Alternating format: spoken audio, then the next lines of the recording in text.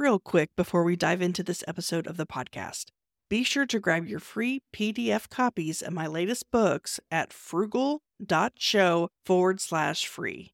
Now on to the show. Do you have a podcast that isn't growing the way you want it to? There may be a simple reason for that, but you aren't sure how to decipher what the problem is. That's where a podcast audit comes in. I am offering a new service where you send me a podcast episode of your choice, and I audit the podcast for your cover art, podcast name, intro and outro, episode titles, format, sound quality, production value, episode graphics, length, flow, on-air performance, calls to action, podcast directory discovery, podcast website, show notes, social media presence, and more. I am offering this service for just $97 for a limited time. Get your audit today at podseam.com/podcast audit. That's podseam.com/podcast audit.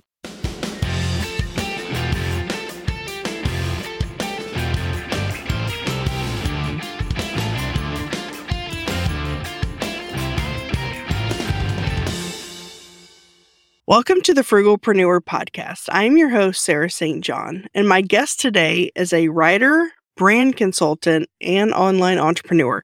He helps online creators and entrepreneurs build real brands and make a positive impact. He teaches freelancers and consultants how to attract high-paying clients and earn six figures. Welcome to the show, Austin L. Church. Thank you. I hope you'll forgive the middle initial. Back when I was getting online for the first time, I realized if I didn't include it, all of the churches in Austin, Texas would make it impossible for anyone to find me. Yeah. Anyway, it's still funny to me when people use the middle initial. I'm like, oh yeah, I do use that, don't I? Yeah. Well, I was kind of curious about that. And so that makes sense. Because I was like, is there another Austin church? But what you're saying, that makes sense. So there are lots of Austin churches, right? They're just not people. Right, exactly.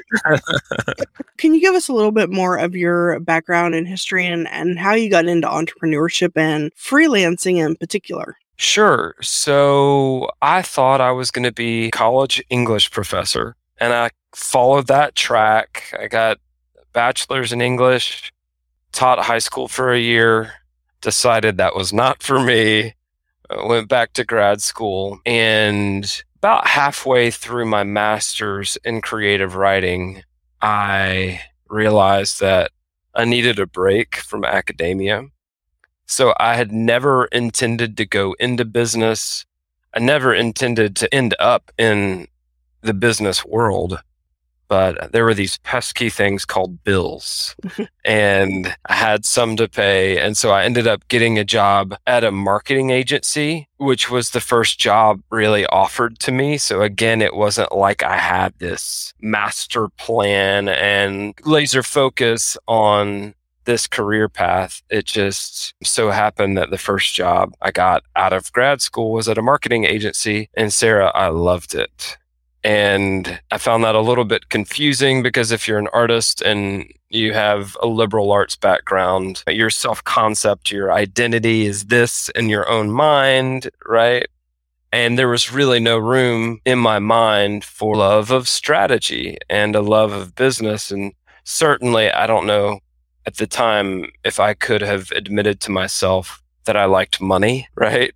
Still had a very conflicted relationship with money. But anyway, fast forward 6 months. That was when the recession in 2007, 2008 really started to rear its head. Marketing budgets got slashed, and the firm where I was working, the principal of the firm, he cut it in half. And I was part of the half of the team to leave. And so suddenly I found myself unemployed. That's what I started calling it. And it was a really good thing. It was one of the best things that has ever happened to me. I coach a lot of freelancers who have to have courage. They have to put in the resignation. They have to leave the cushy job. I just had it taken away. So I was pushed forcibly out of the nest, but that's the beginning of the story. That was April 2009. So over 12 years ago now. And I guess the rest is history. I've had a winding path since then, but the one thread of continuity has been a love of writing. And I guess there are several threads of continuity now that I think about it, but love of writing and love of participating in other people's transformation. I have always just loved helping, and freelancing was a good way to do that.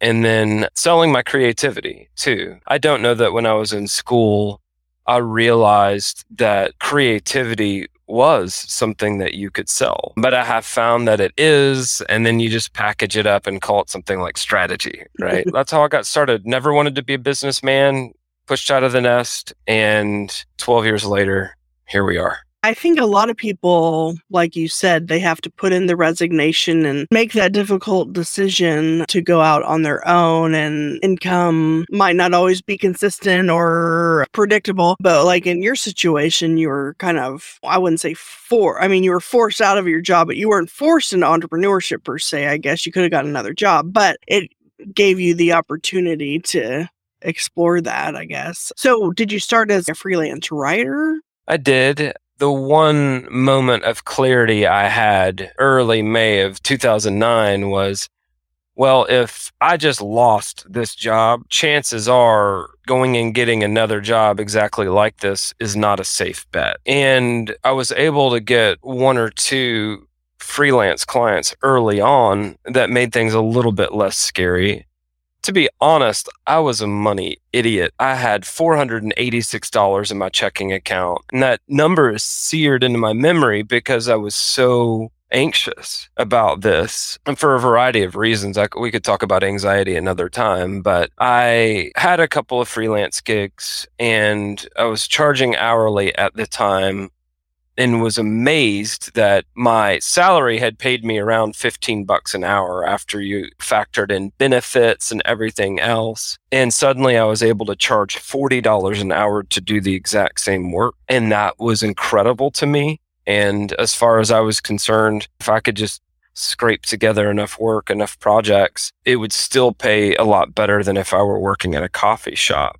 And so I'm like, yeah, okay, if you'll pay me $40 an hour to string together words for you and maybe do a little bit of like social media strategy at the agency. I was the youngest guy. So they're like, oh, you're young. You know about this thing called Facebook? Because Facebook at the time was still only 2.5, 3 years old in terms of entering the mainstream. And so I was the only person at the agency who even had a Facebook account. And so by virtue of age, they were just like, well, hey, you figure this out. You figure this out. Hey, could you write our brand strategy? I'm like, I don't even know what that is. They're like, do some Google searches, put something that you're smart, you're resourceful, go put it together. And so I was able to do other things early on because maybe I had enough bravado, or maybe my past employer had forced me to learn. But writing was definitely the lion's share early on.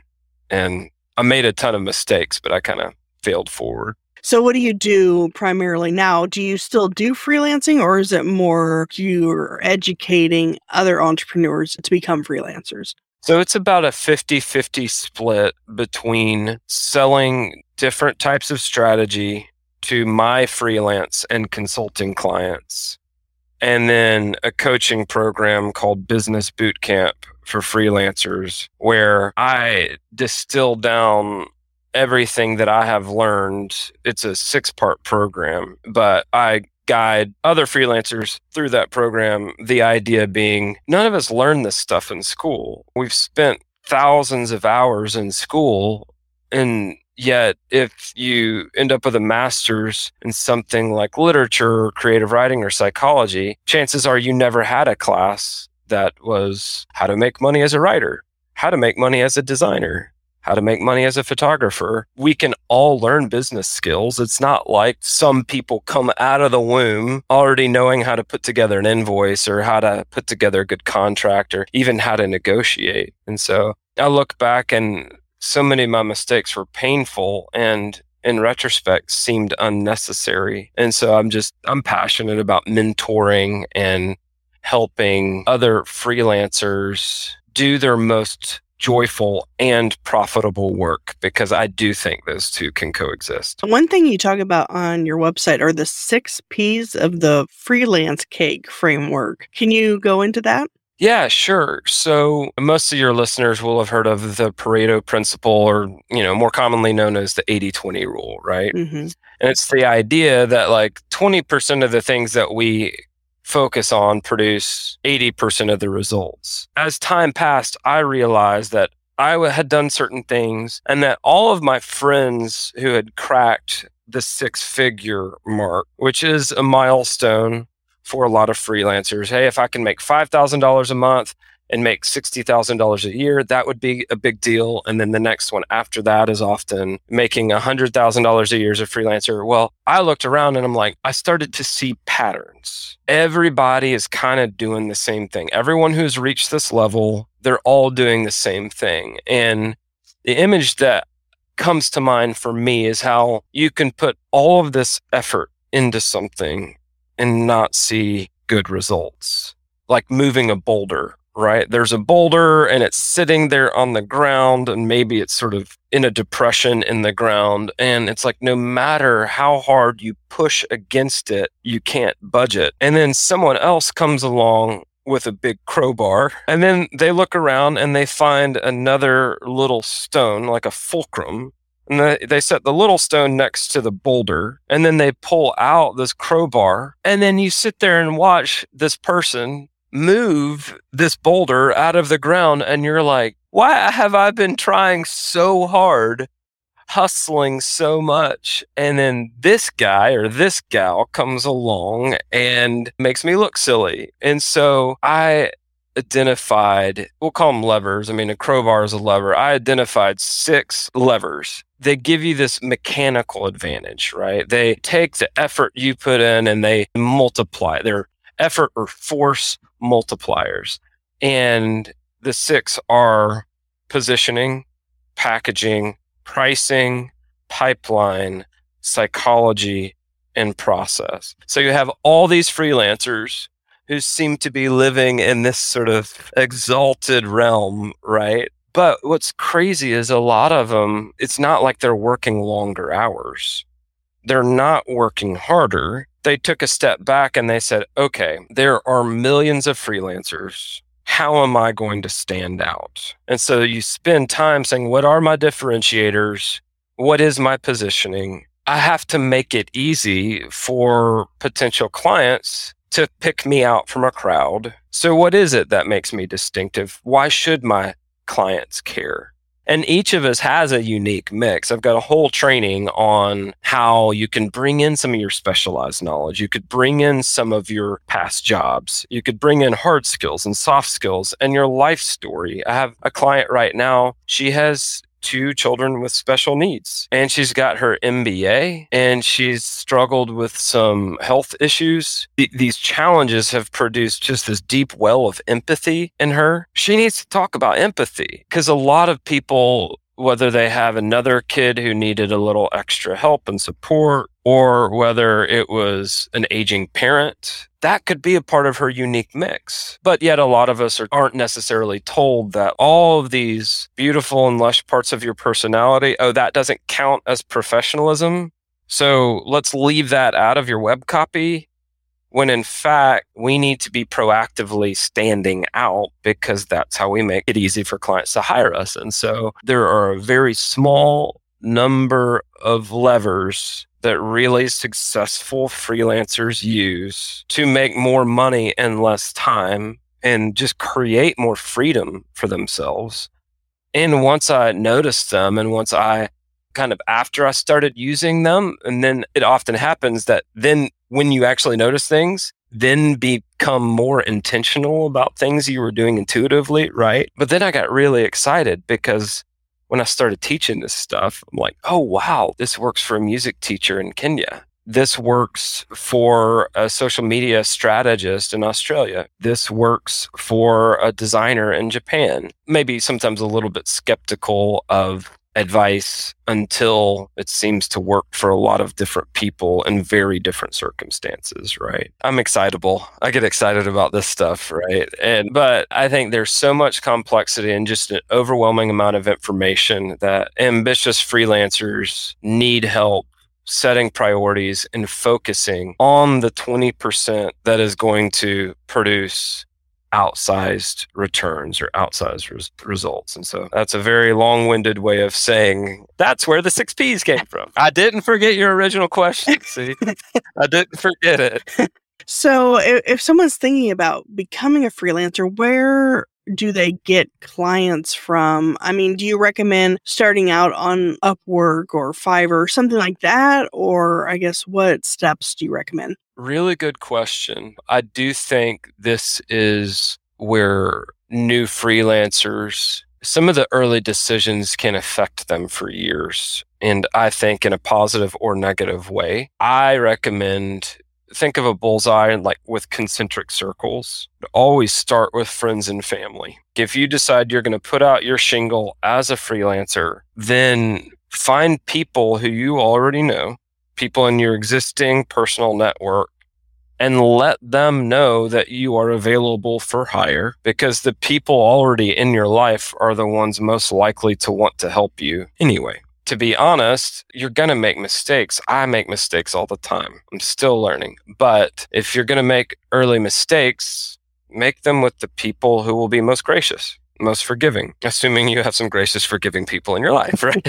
But start with friends and family. The next place I normally recommend people go is any online community where they are already active. So if you love being on Twitter or you love being on TikTok or Instagram or Facebook, LinkedIn, it does not matter. There are people who are very successful generating project leads, starting conversations, picking up new clients on all of the major social platforms. So pick one of those and show up. And I recommend putting in a statistically significant number of activities, meaning do it 100 times. Don't just make 3 new posts on Facebook or Instagram and then like, it didn't work. That's too bad. You just can't get freelance clients on LinkedIn. And then meanwhile, there's this guy over here who's like, what are you talking about? But he has made 273 posts, right? So you have to show up and you have to be helpful. Those are sort of the 2 rules of thumb. Just keep showing up and keep helping people. But then the third thing I would recommend, you might say the third concentric circle, is whether it is in your town or your region, pick 50 to 100 local businesses that you already like, and then figure out a way that you could serve them. You could pour some fuel on their fire. Try to start a conversation. You can do that via email. I've had clients just walk in, especially now that people are getting out a little bit more, right? But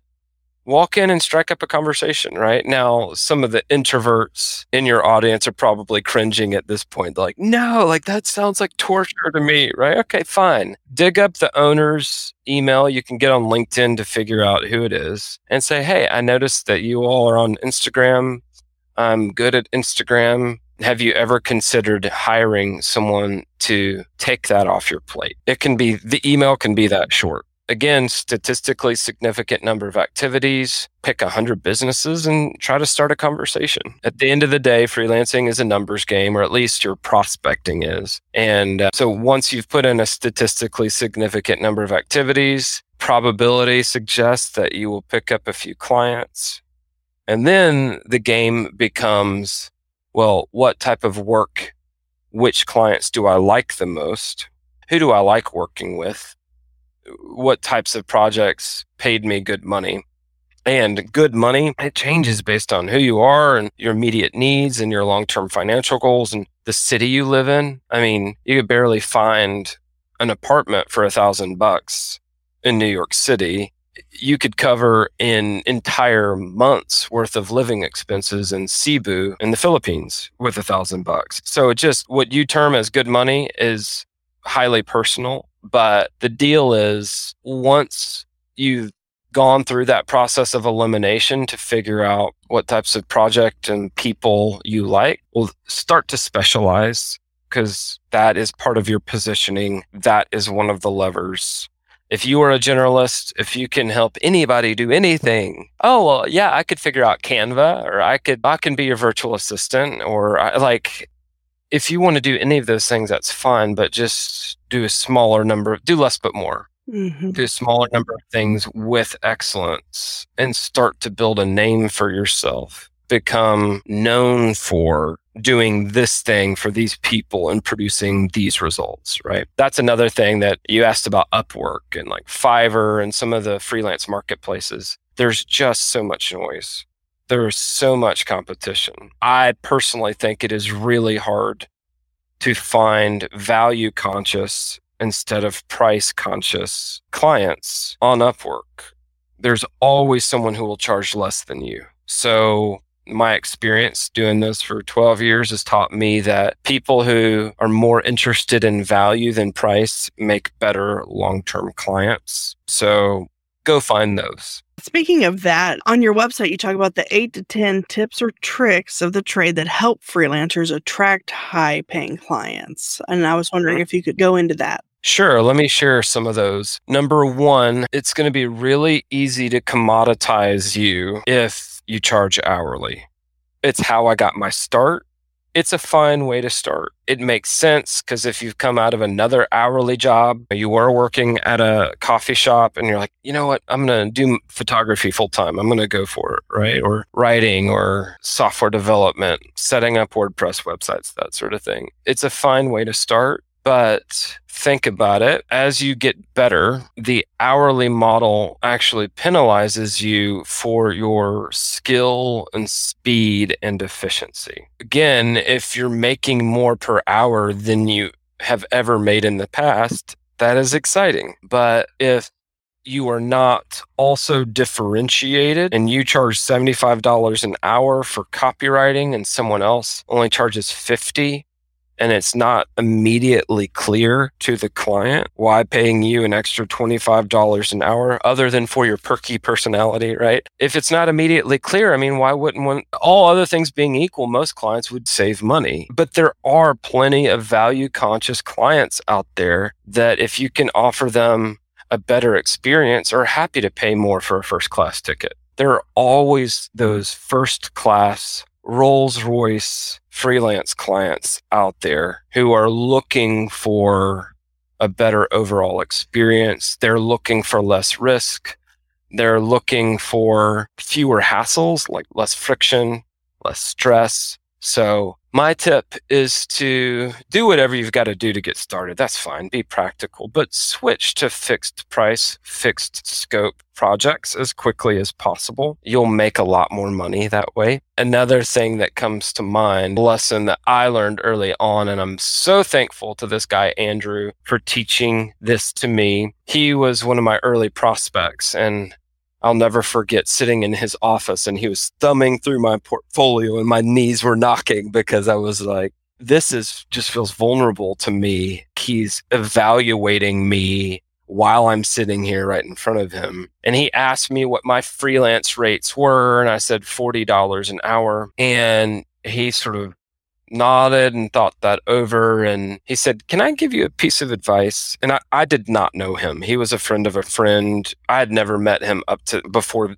this meeting. And I really did think that he was going to tell me that my rates were too high and that if I wanted to get work based on my level of experience, then I needed to go and raise my rates and be the affordable option. Competitive rates would help me grow my freelance business. So I was, trying not to let my jaw hit the table when he said his advice, if I were you, I would raise your rates to $75 an hour effective immediately, because at $40 an hour, you will not be taken seriously in larger markets like Charlotte, Atlanta, Nashville, DC.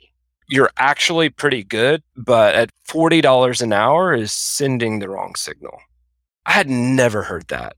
And yet, as soon as he said that, I was like, well, it was like the scales fell off my eyes because we see this phenomenon all over the place, right? Like Do you respect an inexpensive car or an expensive car? Like our respect follows our money typically. And so if you had a Timex on one wrist and a Rolex on the other wrist, which do you show more respect to? The Rolex. And it's a weird thing because you might even say like a Timex with a quartz movement actually keeps time better. Its function, it performs better than the Rolex that has this mechanical movement.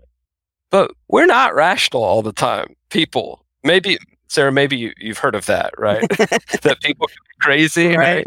But anyway, I call that lesson the golden suitcase because he really did hand me a suitcase full of gold that day. He made me realize that pricing is branding. Pricing is your positioning.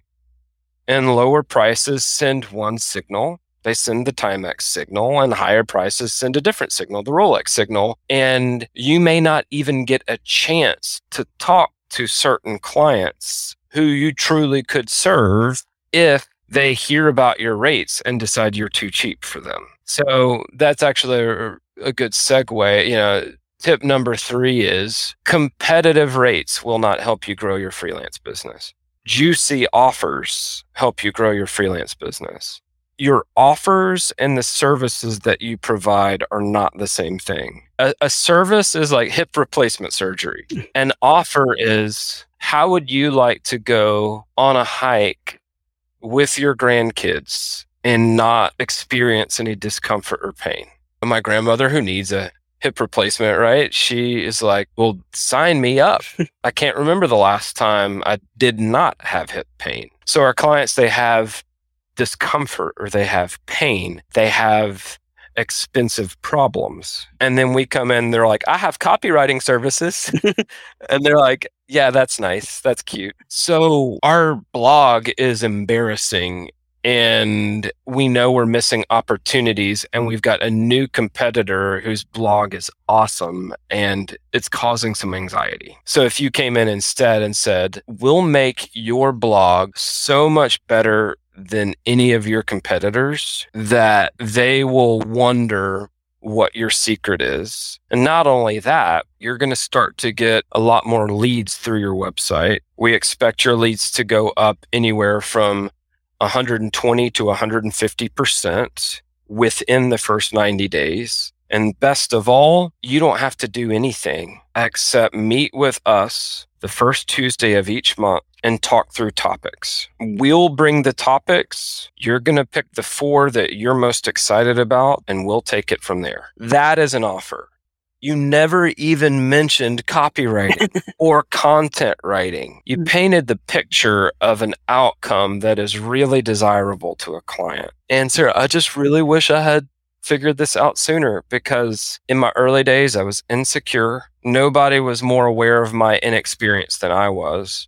I'm like, gosh, I worked at a marketing agency for 6 months. And then before that, I was just in school for my entire life. Why would anyone want to hire me? Why would anyone entrust their marketing budget to me, right? I got started in April 2009. I had landed my first, it was either $2,800 or $2,900 a month retainer by November of 2009. So within about 6.5, 7 months, I had gone from money being really scary to money being not scary at all. And in fact, I was like paying down school debt aggressively. And when I look back, I'm like, that was when I actually pivoted to offers instead of just services, not fully understanding what I was doing at the time. And again, a lot of us can make good moves intuitively, but we don't necessarily repeat those results because we didn't understand perhaps what worked. It was a luxury resort in Turks and Caicos, and they were just so worn out with their last marketing director who didn't seem to do anything that they were just like, just someone who would communicate with us, right? The bar was very, very low. But anyway, sell offers, put juicy offers in front of your prospects, and that is going to help you grow your freelance business a whole lot faster than competitive rates. So those are 3 big ones. I could keep going, but I've talked. I've talked to Blue Streak. Well, yeah, I think those are definitely important ones to get started with or to keep in mind. I had a photography business when I first started my entrepreneurial journey, but I couldn't figure out how to differentiate myself from the competition other than being like the lowest priced photographer in Dallas, wedding photographer, and learned that that wasn't the right approach. But yeah, so it's interesting that you brought up charging $40 an hour and how being known as the lowest price isn't the type of client you're going to get, or they say that they're even more demanding. Yeah. Well, and how are we supposed to know some of these things? Because they're counterintuitive. If I knew nothing, like if you erased my memory and then you said, hey, Austin, go start a photography business in Dallas, I would do exactly what you did. Mm-hmm. It makes sense to say, well, don't people want a good deal? Don't they want to pay less? I mean, shoot, if I have to choose, all other things being equal, if I could pay this wedding photographer $1,500 and they give me photos of my big day, and this one is like $3,500, and I'm like, well, I don't even understand what I get for another $2K. Mm-hmm. Right? Then I'm going to go with the $1,500, not realizing that certain people just associate price and quality. And the thing that I realized is like somebody out there with half your skill is charging 3 times as much right now. What do they know that you don't? And when you really start to peel back the layers, they're like, oh, they realize that your prices are signals and you want to attract value conscious people. And yes, absolutely, hit a home run. Give them the best quality you can muster. But quality isn't everybody's motivation. Saving money isn't everybody's motivation.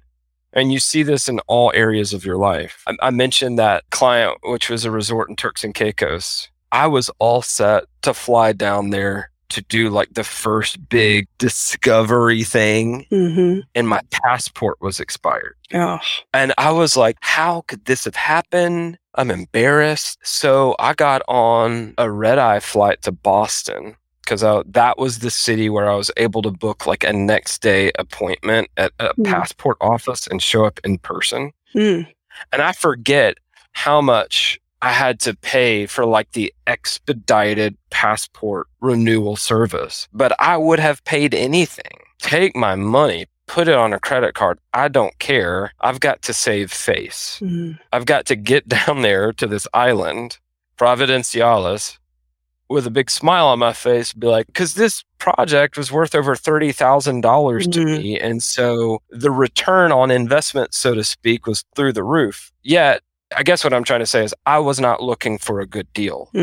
I needed an embarrassing problem to go away because the return on investment was like through the roof for me. And so I would like for freelancers to be a whole lot more like the passport renewal office that offers the expedited service for people trying not to freak out. That's a much better business to be in than here is your inexpensive logo. I got a text message about a logo that cost $9.99. And then there's this classic story from 1986 when Paul Rand, legendary identity designer, charged Steve Jobs $100,000 for a new corporate identity for Next Computing.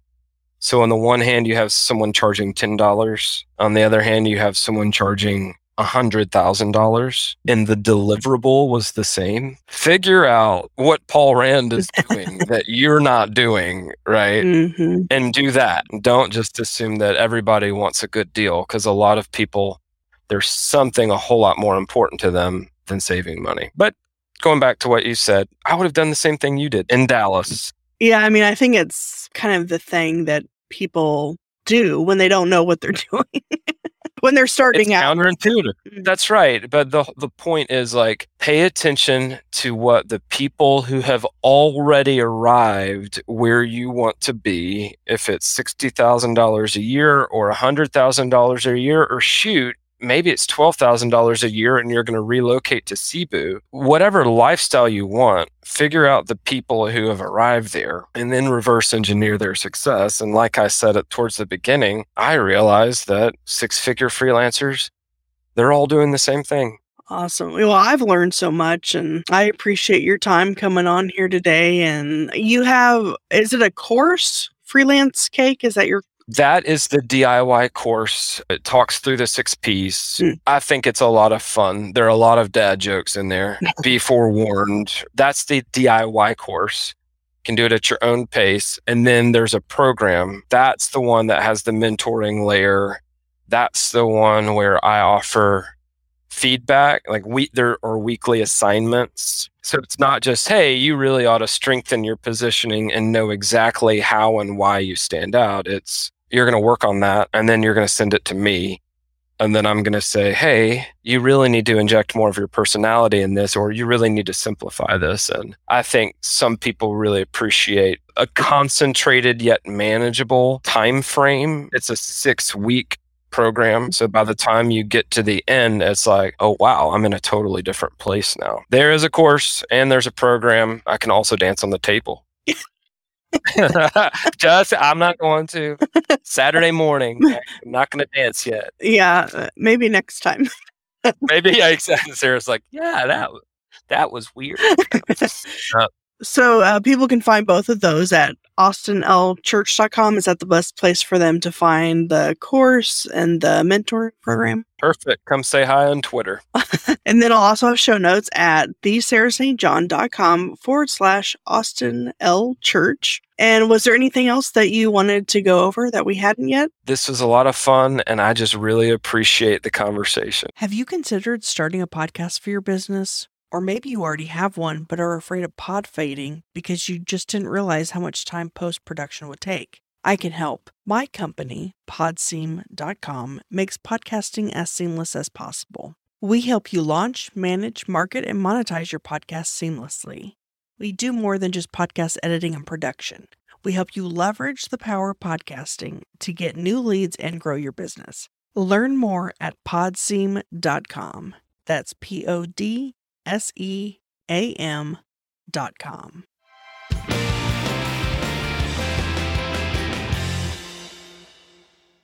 Are you a frugalpreneur looking to connect with like-minded individuals? Join our community on Slack. Connect with fellow listeners, share your thoughts on episodes, engage in meaningful discussions, including money-saving tips and entrepreneurial insights, and help shape the future of the Frugalpreneur podcast. Plus, you can submit your questions in written or audio form to be featured on the show. Let's build a supportive space together. Join us now at frugal.show/Slack. See you on the inside.